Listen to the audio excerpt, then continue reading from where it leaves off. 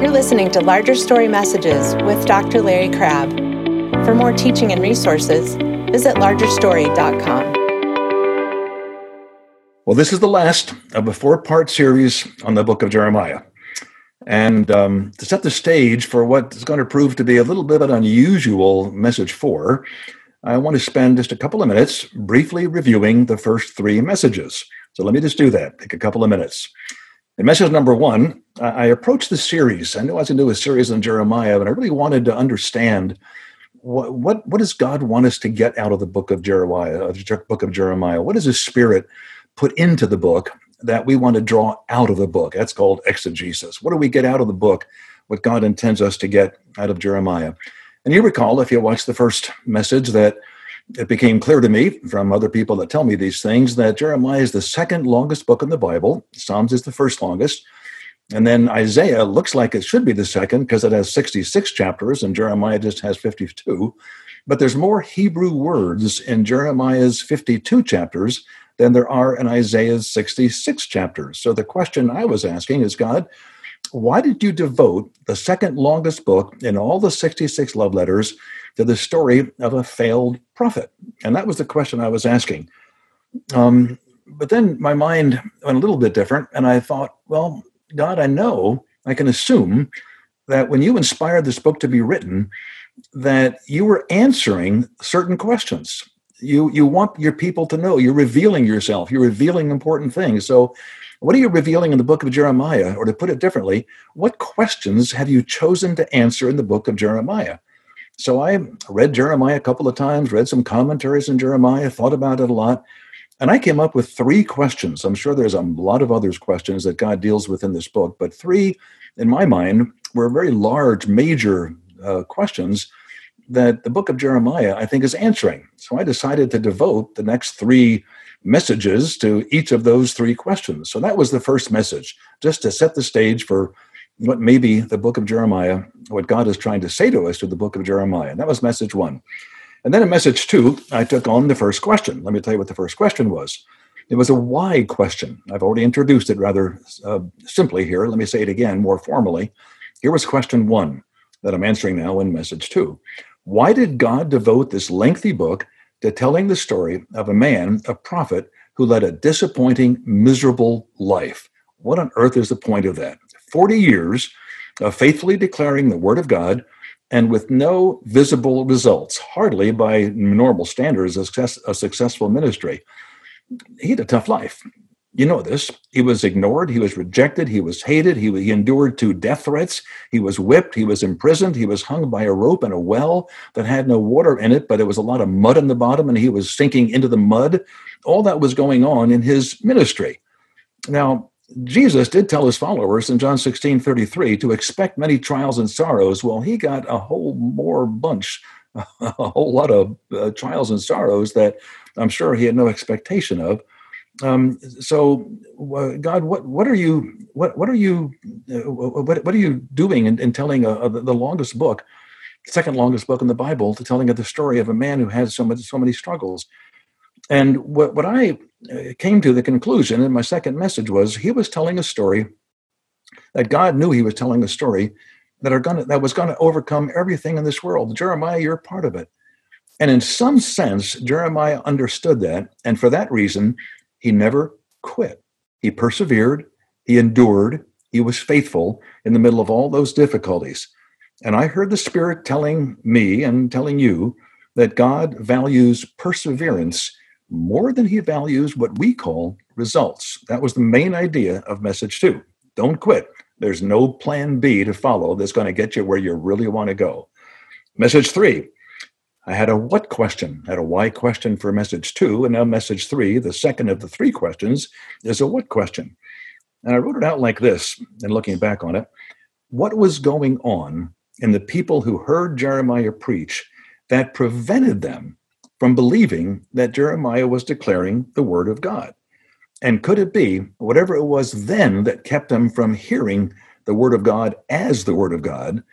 Could that something, whatever it was in Jeremiah's day, be operating today in our culture? Are we hearing things in our Christian world that are not coming from God, and we like it, And when we hear things that are coming from God, we're not entirely drawn, and maybe we're repulsed to some degree by some of the apparent harshness that God sometimes speaks in. Well, that was the second question that I was looking at in message 2, and I became very aware that Jeremiah had some real competition. There were other men that were recognized as prophets in the time of Judah, when Jeremiah was speaking, and they were saying, "You have every right. You're entitled. You're God's chosen people. You're the Jews. You're the people God has chosen among all the other people, and He does love you, and so therefore you can expect to have good times from God, a good life, blessings all the time." Jeremiah comes along and says, "No, you've got to repent. You're sinful. God's holy. He hates sin. He doesn't hate you, but He hates your sin, and He wants you to repent. And if you do repent, then there will be the kind of blessings He wants to give. But if you don't, there's going to be major catastrophe." Now, of those two messages, who do you think people are going to listen to? The good times or the threat of catastrophe? Well, Jeremiah wasn't popular. That was message 2. Now, that was message 3, I'm sorry. So what we're looking at now is the third question in message 4. From a why question to a what question, and now to a who question. And as I asked this question in preparation for this final message, something just really occurred to me. I found myself wanting to get to know this man. I wanted to get to know what it was like to be Jeremiah back in those days. From his current perspective, where he is now, how is he looking back on those 40 miserable years of unsuccessful ministry? Is he still disappointed? What's going on? What's his perspective from where he is now? That was a question that was weighing on me and made me think a little bit. And I realized I'd like to get to know this man. He's not just a cardboard cutout character. He's a real person, flesh and blood, just like you and me. And he felt all the things that were going on in his life. It was difficult. It was painful. Jeremiah, what was it like for you? What are you thinking about it now? So, in a flight of fancy, after reading again all 52 chapters, and I did in preparation for tonight, it's actually Jeremiah's autobiography. In one sense, that's what it is. I decided to approach Jeremiah, and I requested a short interview. He agreed, and he agreed to the interview, chuckling a little because he said he had plenty of time. So what follows is an edited version of that interview that I held with Jeremiah, edited because Jeremiah really loved to talk about his time on earth from heaven's perspective. So I had to edit it quite a bit. One other thing, although the interview was recorded, a rather long distance call, apparently Zoom was not permitted, I could hear Jeremiah clearly, but the permitted recording was pretty badly garbled. So I've taken the liberty of using my voice, not only for my questions, but also for Jeremiah's answers. So now here's the interview. Together, let's meet Jeremiah. Well, Jeremiah, I appreciate your agreeing to this interview. I really do. But do you mind if I get to the right away to the first question? Not at all. I was always in a hurry too, back when I was living down where you are now. All right. Well, maybe I'll just back up a bit then and share something a little more personal as I start this interview. You've long been my favorite Old Testament character. I really think, as I thought about it, that I taught more Bible lessons on the book of Jeremiah than on any other of the 66. So I'm really grateful, and I want to. What was that? Oh, well, I would like to ask why, Larry. Why did you choose me as your favorite Old Testament character? Why was I your favorite among so many other wonderful men and women who had more successful ministries than me? You know, it really is always fun for all of us up here to catch a glimpse of how we were used down there, to realize that a life lived for God was never a wasted life. It's kind of fun for us to reflect on that. No, I didn't have much to celebrate along that line when I was preaching in Judah. So yeah, I am eager to let you tell me how God got some real good out of what looked like a wasted life, and it felt like a wasted life to me at times. So why was I your favorite, Larry? I'd like to know that. Well, your life down here, there's really one reason, Jeremiah. Your life down here gave me the courage to believe that I actually could hang in there and finish well, no matter how empty no matter how desperate and no matter how alone I sometimes feel. And I do struggle with a lot of things. I'm 75 years old now, Jeremiah, so I'll be close to meeting you in person, I suppose. But I've gone through a lot, and I'm still going through a lot. A lot of things are going on in me that are kind of difficult and not the happiest. And you gave me the courage to believe that maybe I could continue. You never quit. How did you manage? Here's a question in all that, I guess. How did you manage to keep going for 40 miserable years? Well, do you remember what I said so long ago that's now recorded in what you call my 9th chapter in verse 1? Well, let me quote it for you, because I know my Old Testament really quite well, especially the book that was all about me. If only my head, here's the verse, if only my head were a pool of water and my eyes a fountain of tears, I would weep day and night for all my people who have been slaughtered. That's what I said when I was ministering. It was tough. If I didn't have hope in a good God of love, I would have quit. Why not? And I'll tell you this, he sometimes made it hard for me to keep hope alive. He didn't make it easy for me to keep believing that he's good and that he's doing something good. He made it really quite difficult. Twice, actually 2 times, God instructed me something I never expected him to say. He said, stop praying for these people. Why would God ever tell a prophet to stop praying for the people to which he was ministering? That made no sense to me. But if God told me not pray, I guess I ought to not pray. And so I didn't. But I always, even though I didn't pray anymore under God's direction, I still had this rather stubborn sense of hope that God was somehow moving somewhere really good. Now, I've heard that you folks down there refer to chapters 30, 31, 32, and 33 as the book of consolation. And I want to talk about that just for a minute, Larry. This is important to me. Because in chapter 31, and those 4 chapters actually, the book of consolation, God gave a lot of hope. In chapter 31, in verses 16 and 17, I heard the Lord say this to me. And so I wrote it down. Do not weep any longer. There's hope for your future. That's what he said. Consolation. After desolation, consolation. And then in chapter 32 and verse 40, God told me to tell everyone that he would, and I quote, he would never stop doing good for my people. Those were God's words. All 4 chapters were filled with nothing but hope. But even God didn't seem to work very well because my people had a different idea from God of what doing good meant. Even the worst sort of trouble gives God opportunity to do good in people's souls. And Larry, my people just didn't understand that. They didn't get it. Hope kept me going. It's true that confusion, sadness, and pain nearly came close to overwhelming my sense of hope several times in those 40 years. But all those difficult times took me to a crossroad. Either give up on God because he isn't good, or stay with him because he is. That was my choice. I couldn't turn my back on God. I didn't want to turn my back on God. Well, Jeremiah, I appreciate all that. But what you're saying is raising another question that I'd love to hear you respond to. You certainly, if I'm reading the first chapter of your book correctly, and I think it's pretty obvious, you certainly were not filled with hope when God called you to be his prophet. You even told him you weren't the right man for the job. Why did you feel that way? I know you were young. Was it as simple as you were just a kid? But you didn't want to be part of this ministry. I don't want to do this. I can't speak for you. Yes, I'm too young, but what was going on in you? Why did you turn away from God's call? You didn't have much hope right then. Well, let me ask you a question, Larry. Have you ever felt adequate for any job that God gave you to do?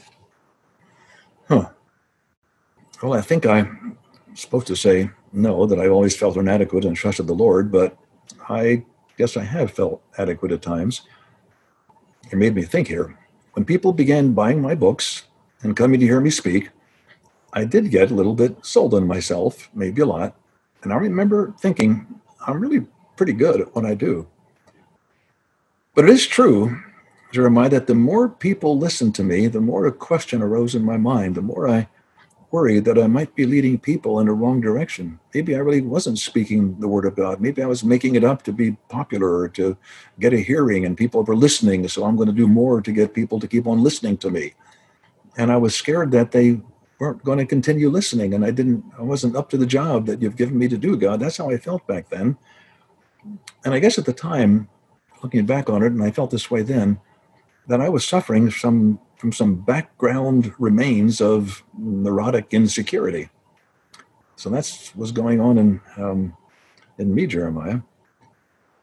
Well, Larry, you sound like a psychologist. Well, I am. You don't approve? Well, I know God well enough to know that he's going to forgive you. Larry, you weren't, and you never were neurotically insecure. But like me, you were realistically insecure. Listen to what I now know, and I want you to be aware of. I think you know it, but let me say it. Anyone who feels up to a job that God gives them is a blind, arrogant fool. Yeah, we're all equipped. We're all gifted in some way, but without the Spirit alive in us, we can't do anything of value. When God called me, I had a terrifying sense of what I was in for, and I was scared to death of failing. I really was. Everyone ought to feel that way. And for me, things turned out far worse than I ever expected. Things didn't go well at all for me. I was scared of failing, and I did. I didn't feel qualified for the job, and I wasn't in my mind. Well, Jeremiah, no wonder you didn't get much of a hearing. No wonder you failed. I mean, look at the message God gave you to preach. He gave you a very, very negative message. You were telling them really tough stuff. You were telling them that if they didn't repent, they were in for some pretty severe judgment. And it makes me think, Jeremiah, that Christians today, just like Judah back then, they want a more positive message. Maybe some understanding of how to live, some principles in Scripture, some tips for Christian living on how to live that's going to make everything go pretty well in their lives. I think a lot of sermons and a lot of books and a lot of conferences are really all about that. Not repent or there's trouble, but repent regularly and draw close to God, and you'll be near to God, and nearness to God will be your only good. I don't think that's what we're hearing today in our culture. I think we're hearing much more. Here's some biblical tips to make your life work. Well, I know the New Testament now. And Paul warned Timothy, you know this, Larry, Paul warned Timothy that people are looking for teachers who will tell them whatever, remember his phrase, whatever their itching ears want to hear. Tell a man with cancer that he's healthy, and that positive message is going to kill him. I'm afraid, Larry, you're sounding again a little bit like a psychologist. And let me tell you what I'm thinking here. A few psychologists who became Christians and are now up here with me have told me that what they called modern psychology, I don't even like the phrase, I think we're told to seek the ancient wisdom, the ancient paths, but modern psychology, my psychologist friends tell me up here in heaven, modern psychology believes that trauma, what happens to people that's difficult, is the root problem beneath emotional struggles, and that needs to be treated. The root problem is all the difficulties that have come your way. We've got to treat you, get a different perspective on it, and then you're going to be able to no longer have these emotional problems that the trauma is the underlying cause of. The Jews really had it bad in the wilderness, but their rebellion wasn't caused by trauma. Their rebellion was caused by willfulness, not willingness, but willfulness. They were turning away from God. And that was happening in the wilderness, and it was happening in my time as well. Positive messages, as we often hear what they are, positive messages don't get at the root of the struggles. Was Paul being negative when in Romans he taught, and I quote, that God shows his anger from heaven against all sinful people? Well, he's still doing that, Larry. He still is angry against sin, but he's gone to incredibly great lengths to redeem people. And that's the most positive message at all, that God is angry at our sin and repentance is required, because it introduces to what I now understand, didn't quite get it back in my day when I was down there with you folks, but it introduces what I now understand to be the gospel of Jesus, exposing a problem that will ruin your life and to then reveal a plan that leads to everything the human heart most desires. I think that's good news. You called it negative. I don't think it's negative at all. I think it's the most positive message you can deliver. You got a problem, God has the solution, and the problem is your sin. God's going to punish Jesus in your place. You're going to be reconciled to relationship with God, and you're going to experience what you most desire once you know God and are living for Him. My message was not negative. It was true, and it was full of hope.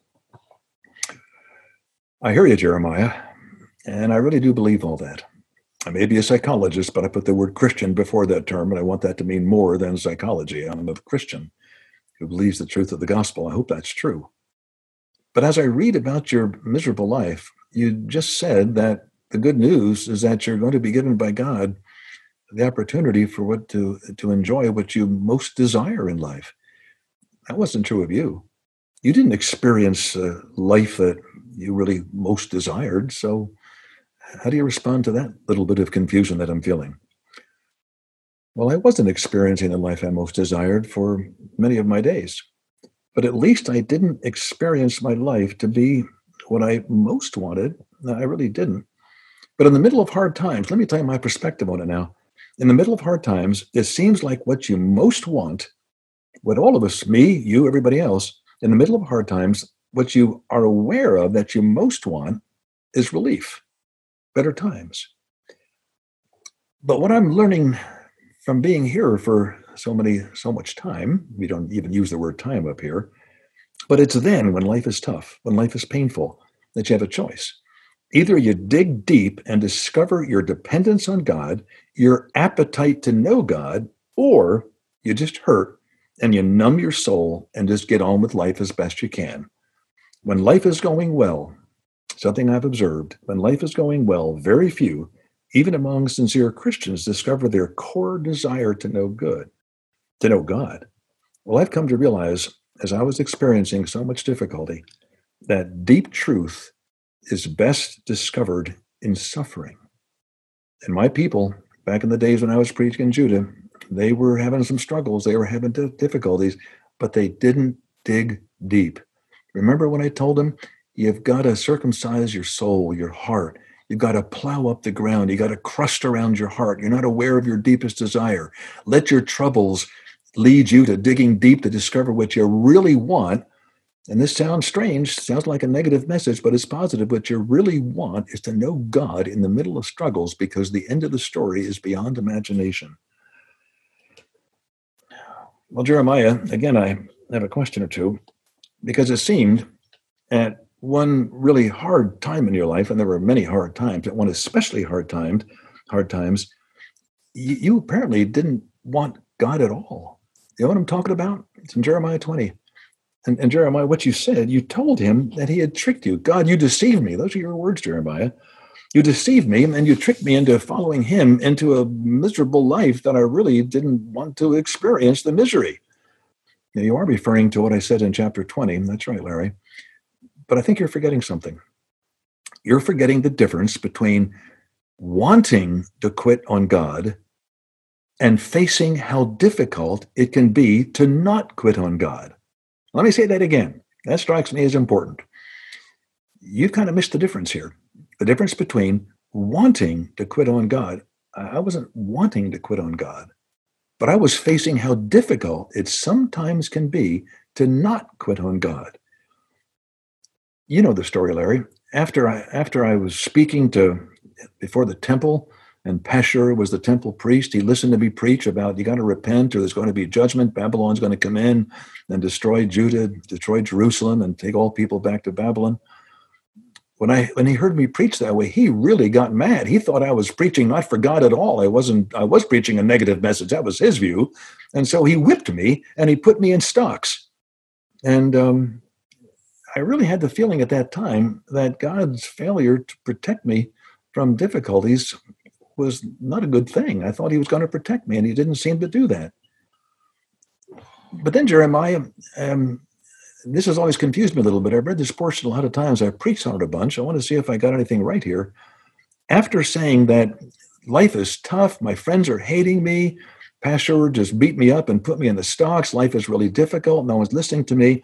And after saying how difficult your life was, then later on, actually in verse 13, in Jeremiah 20, you talked about singing to the Lord. Why would you sing to a God that tricked you? I didn't understand the transition. You were really upset, and then you talked about singing to God. In that same chapter, why the dramatic shift? That's my question, Jeremiah. Well, don't forget verse 12, where I realized that God examines the heart and the mind. That's what I said. Now, do understand that the word for mind that I used in the Hebrew really refers to what's going on in your deepest parts. And I believe that God is searching beneath our deceitful hearts to make us aware of what is most deeply alive. And in that moment, as I realized that I was desperate in my life, I realized that God was searching in my mind, in the deepest part of my soul, my emotional life, my inner being. And I became aware that I really wanted God. I wanted to be with him, to know him, to speak his word to others. That became clear to me. And I was very willing to sing and to praise the Lord. And that's what happened in that part of the chapter that you're referring to. Yeah, but Jeremiah, the chapter goes on. You remember that. Because after hearing all that, in the next verse, you were crying out and you were saying, let me see if I get it right. You were saying, my life has been filled with trouble, sorrow, and shame. Everything is difficult. You said, cursed be the day that I was born. And you went on for 4 or 5 verses till the end of that chapter. And that's when you end up saying, well, my life has been filled with all these difficulties, and I'm not very happy about it. Jeremiah, I don't get it. You're praising the Lord 1 minute, and the next minute you're telling him that you wish you'd never been born. Well, I think I can tell you what was going on in me back then. In those words, when I said, cursed be the day I was born, my life was full of trouble, sorrow, and shame, I was acknowledging what every Christian nowadays needs to acknowledge, that following God is costly. Sometimes real pain and suffering is going to come into your life. God's not going to protect you from it. But right after I allowed myself to feel the depths of the cost I had to pay, remember what happened? Here I'm singing to God, and then I'm talking about, but it's really, really hard. It's really difficult. And right after expressing that I wish I would never have been born because the price to follow you is really so, so high. I'm willing to follow you, but the price is far more than I ever imagined. And after I said that, God spoke to me again. And I knew I wanted to obey. Because in my soul, where he had just opened me up to realizing what was in it, I wanted to do what God wanted me to do. My deepest desire was to persevere and stay faithful, enduring whatever trials and emptiness of soul came into my existence. That was the chapter 21, when I went on being obedient to God. You might remember, Larry, my mind's going in a different direction here for a moment, but I've been talking to my friend Blaise Pascal. You read him, haven't you? Because he spoke, one of his major themes that he and I have been chatting about quite a bit up here, he spoke of the fact that down on earth, we experienced greatness and wretchedness. The human nature is consisted of greatness and wretchedness. Now, I knew back in my days of ministering in Judah that whatever greatness I could claim for my being lay entirely in knowing and serving God. That was the definition of my greatness. I'm an image-bearing person called by God to advance the story he's telling. That's great. And now I want to know, now that I know Jesus, I didn't know him back in those days, but I sort of did. But now that I know Jesus, who was the greatest of all, qualified to redeem the world, but he knew the reality of wretchedness in his experience. He knew that in Gethsemane, in his anguish, and he knew that in Calvary, in his suffering. If we're going to follow Jesus, if you're going to follow Jesus, and all the people you talk with are going to follow Jesus, don't they realize that there's going to be greatness? I'm actually part of the story God is telling. And sometimes I feel wretched because it's so hard. Nobody's listening and there's so much opposition. But I can tell you now, Larry, the end of the story, only greatness. Unworthy people living and loving in heaven's bliss. Jeremiah, I think I'm hearing you a little bit, but I have one last question. Are you comfortable being known as the weeping prophet? A lot of people have characterized you, Jeremiah, the weeping prophet. It seems to me that you were the courageous prophet. What do you do with that? you too should be weeping. You should be weeping over the perversion of grace that's going on in the churches in your day. You should be weeping over a culture that has turned its back on God so often, and a Christian culture that's turning themselves to a God who doesn't exist. There's perversions of grace that Jude warned you about. In my day and now in yours, a lot of people are following God, counting on his grace, which of course we're to do, but for what? Counting on his grace not to form them like Jesus in all of his greatness and wretchedness of existence when he was down there, but to make their lives unfold as they want things to go. That's what they're following God for. That's not following the true God. And I think that's cause for weeping. I hope you weep a lot for your culture, for some of your churches, for some of the teaching that's going on. Weep with the sorrow of God that is a price that he pays to pursue sinful people until we will weep no more when Jesus returns. Remember the words of David, who said that weeping may last through the night, but joy comes in the morning. Larry, I've met Jesus, and I can tell you, all is well. Hang on to your hope. Well, that ends my conversation with Jeremiah. And the 4-part series on the life and ministry of Jeremiah is also now ended. I appreciate your listening. But as we've ended this 4-part series, we've been thinking about it, and we are planning now another 4-part series. It's going to begin next Saturday and go on the same time, every Saturday night at 6 o'clock Eastern Time. But this is going to be a different series.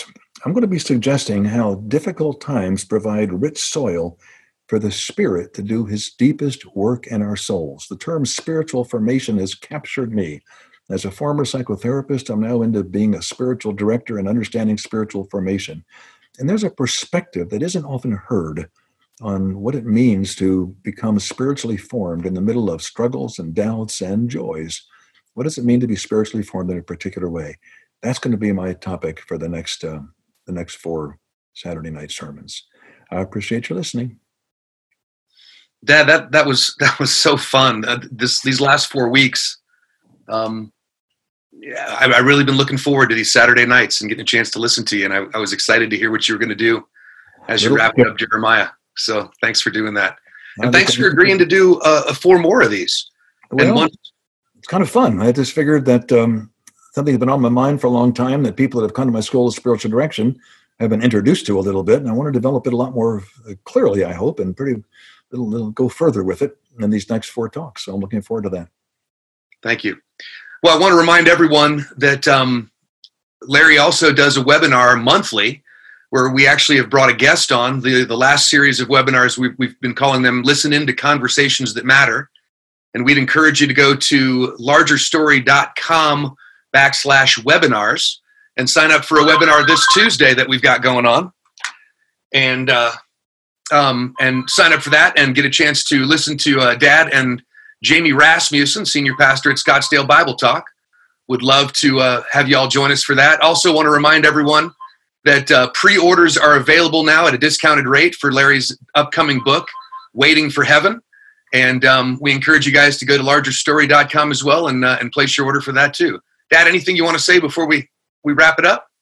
Well, I'm really grateful for all the folks that tune into this and let me share what I want to say, what I think the Lord's given me, and I believe it comes out of the scriptures. I sure hope it does. But I also want to give a little extra plug for the webinar coming up. Jamie Rasmussen has been a close friend of mine for a number of years. He's a pastor of Scottsdale Bible Church, a huge church, but he doesn't see himself as a mega church pastor. That's what he is, but he doesn't see himself as some big shot in the Christian world. He really has a different attitude toward it. And we're going to be talking about some things that he's been working on in his own thinking. What do you do when God seems far away? How do you deal with that? And Lewis talks about that. Jamie talks about it. And we're going to talk about it in the next webinar. It might be an important time. I'm looking forward to conversation with Jamie. Oh, I'm looking forward to it as well. Everyone, thank you so much for joining us tonight. We will hopefully see you on Tuesday, but we'll also hopefully see you again next Saturday. We've got one more series starting up, and then we'll see if we can convince Dad to continue to do some of this Bible teaching for us. So thank you all. Have a great night, and everybody stay safe. Thanks for listening to Larger Story Messages with Dr. Larry Crabb. To subscribe, visit largerstory.com.